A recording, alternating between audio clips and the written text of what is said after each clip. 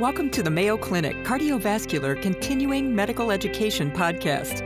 Join us each week to discuss the most pressing topics in cardiology and gain valuable insights that can be directly applied to your practice. Well, welcome again to all of our listeners and viewers again for another in our series of interviews with the experts. I'm delighted again to welcome Dr. Juan Crestinello, our Chief of Cardiovascular Surgery, who has actually been a frequent guest on our program and is here today to talk about mitral annular calcification. So again, welcome, Juan. It's really good to have you back with us. Thank you, Mark. I'm delighted to be here again. So mitral annular calcification, we're just going to call that MAC for the purposes of this discussion. How prevalent is that? I know we see this on echocardiograms, chest x-rays. What actually is the prevalence and what's it associated? Why does it interest the surgeon? So mitral annular calcification is, as the name says, is the calcification of the mitral valve annulus, and that occurs in about 25% of all echocardiograms that were performed at the Mayo Clinic over the course of a study that involved approximately 24,000 patients. And I think that that's the echocardiograms that just were performed over the course of a year. And what is important to know is that the patients with mitral annular calcification are, number one, a high-risk group with a high prevalence of comorbidities. And number two, the prevalence of mitral valve disease in those patients is increased. But also it's important to know that not all patients who had mitral annular calcification have a disease of the mitral valve in the sense that the function of the mitral valve is preserved. There's no stenosis and there's no regurgitation. So mitral annular calcification by itself is not an indication to perform any procedures in the absence of a dysfunction of the valve. Well, that's an excellent point. So of no interest to the surgeon for the time being. So we're going to focus then on those patients who have concomitant mitral valve disease. And you already talked about some of the characteristics of these patients. What other risk factors might they have that they have associated MAC with their mitral valve disease? There's two aspects. One is in terms of the comorbidities that those patients have, in terms of they're older, more often females. They have risk factors for atherosclerosis and vascular disease. They also have left ventricular hypertrophy, and normally they have very small left ventricles that can be challenging from the standpoint of the creation of LVOT obstruction during mitral valve replacement. And in terms of the surgery itself, because of these characteristics, the surgeries are more demanding and are associated with procedure-specific complications such as AV disruption, which is the most complication of this surgery, risk of coronary compromise, perivalvular leak, AV block, stroke, and renal failure, and obviously an increased rate of operative mortality. So just taking a step back, though, the patients with MAC, with mitral valve disease, have a worse prognosis than those patients who have mitral valve disease without MAC. Is that a fair statement? Correct. You already talked about some of the risks of the surgery in patients with MAC. Could you maybe just describe how you as a surgeon then deal with MAC at the time of surgery? And again, we're talking about patients with mitral valve disease, so you're also dealing with that. But what are the surgical techniques that you have at your disposal to deal with MAC? Yeah, I just want to go a step backwards and make a point of what you said, that the patients with MAC and mitral valve disease have a worse prognosis than those patients who have mitral valve disease without MAC. But it's important to know that in spite of the increased risk of the treatment, patients with surgical treatment or transcatheter treatment of mitral valve disease in the presence of MAC, they do better than patients who are treated with just medical management. So it's important to recognize that treating of the mitral valve disease in patients with MAC provide benefit of those patients in spite of the increased risk.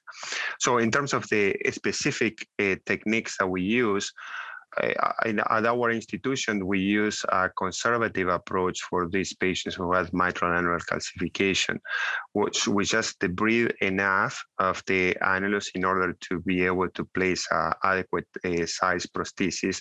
And then we place stitches either through the valve leaflets through the calcium or around the calcium. And that, in general, in our practice, allow us to sit an adequate size prosthesis and restore either the competency of the valve or relieve the mitral stenosis.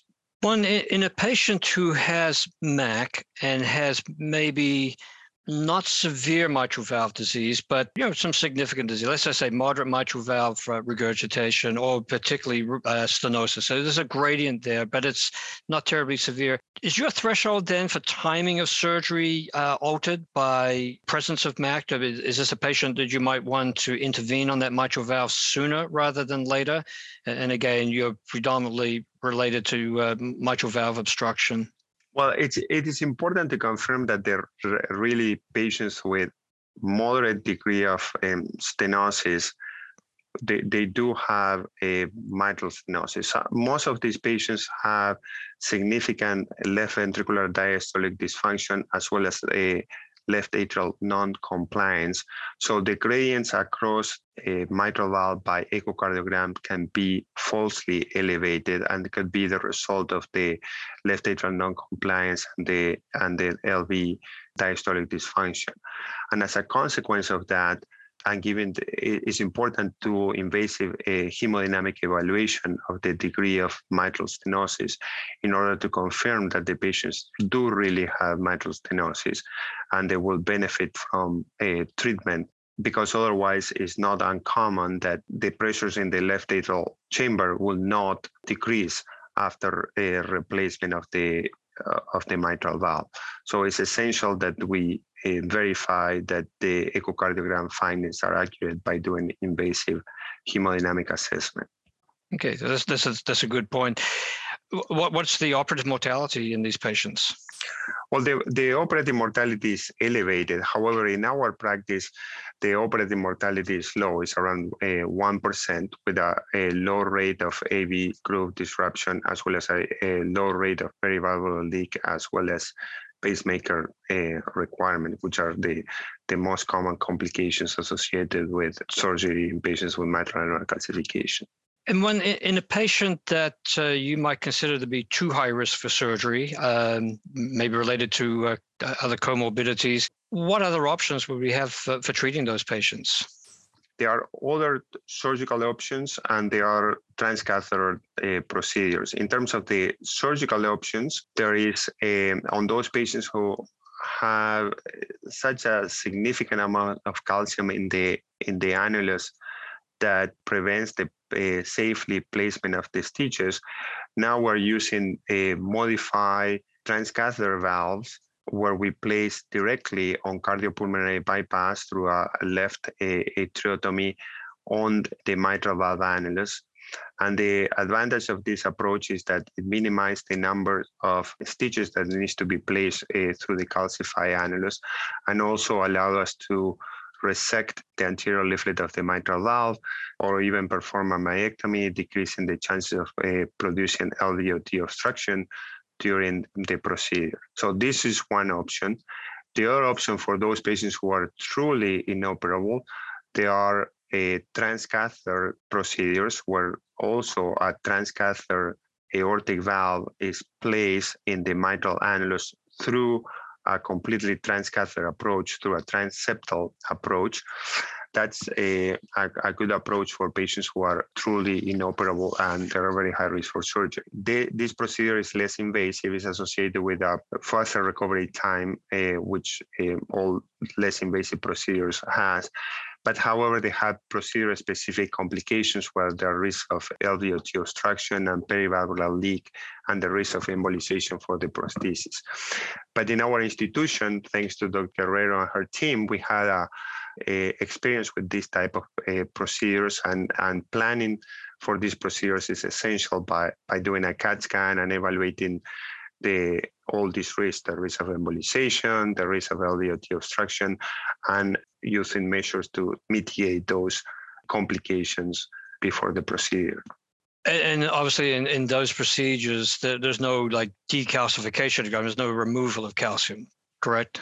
Correct. The calcium is left in place, and it is important to evaluate how much calcium it is, because that's essential to anchor the valve. And Dr. Guerrero had developed a calcium score based on a quantification of the circumferential extension of the calcium and the involvement of the trigons of the mitral valve and the thickness of the calcium that is associated with less risk of embolization of the prosthesis. So the more calcium you have, the higher the calcium score, the lower the risk of embolization of the TAVR prosthesis on the mitral valve.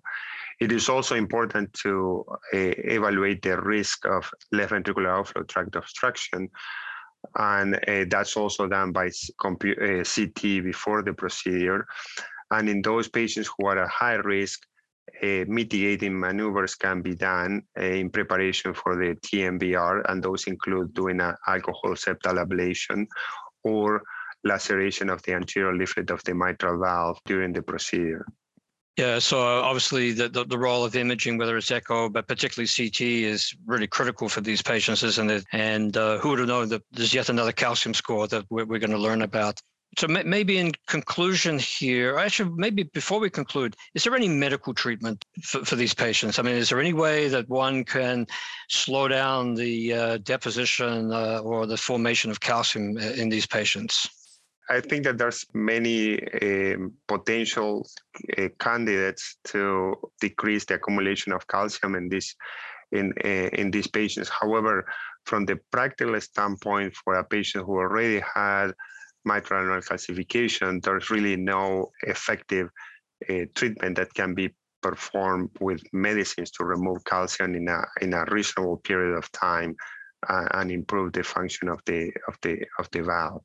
And of these patients, then, in your practice here, I mean, how many surgical procedures you and your colleagues doing in a year in patients with MAC and mitral valve disease? I would say like 50 to 75 patients a year. And have you found that number increasing in recent years? Yes, because patients are getting older, and the prevalence of hypertension, left ventricular hypertrophy, and the risk factors that leads to mitral annular calcifications are also increasing. So we're seeing more patients. And the other particular category is radiation heart disease. And those patients have MAC very commonly. And I think we've been talking about that in another session, but I was going to ask you about that. Well, Juan, thank you again so much. It's really great having you join us. The information that you share and your experience and your ability just to summarize these very complicated surgical diseases and how to manage these patients, and talking about the risks and the other treatment options is really very, very helpful. So thank you so much for taking the time to be with us today. Thank you, Malcolm. Thank you for joining us today. Feel free to share your thoughts and suggestions about the podcast by emailing cvselfstudy@mayo.edu. Be sure to subscribe to the Mayo Clinic Cardiovascular CME podcast on your favorite platform, and tune in each week to explore today's most pressing cardiology topics with your colleagues at Mayo Clinic.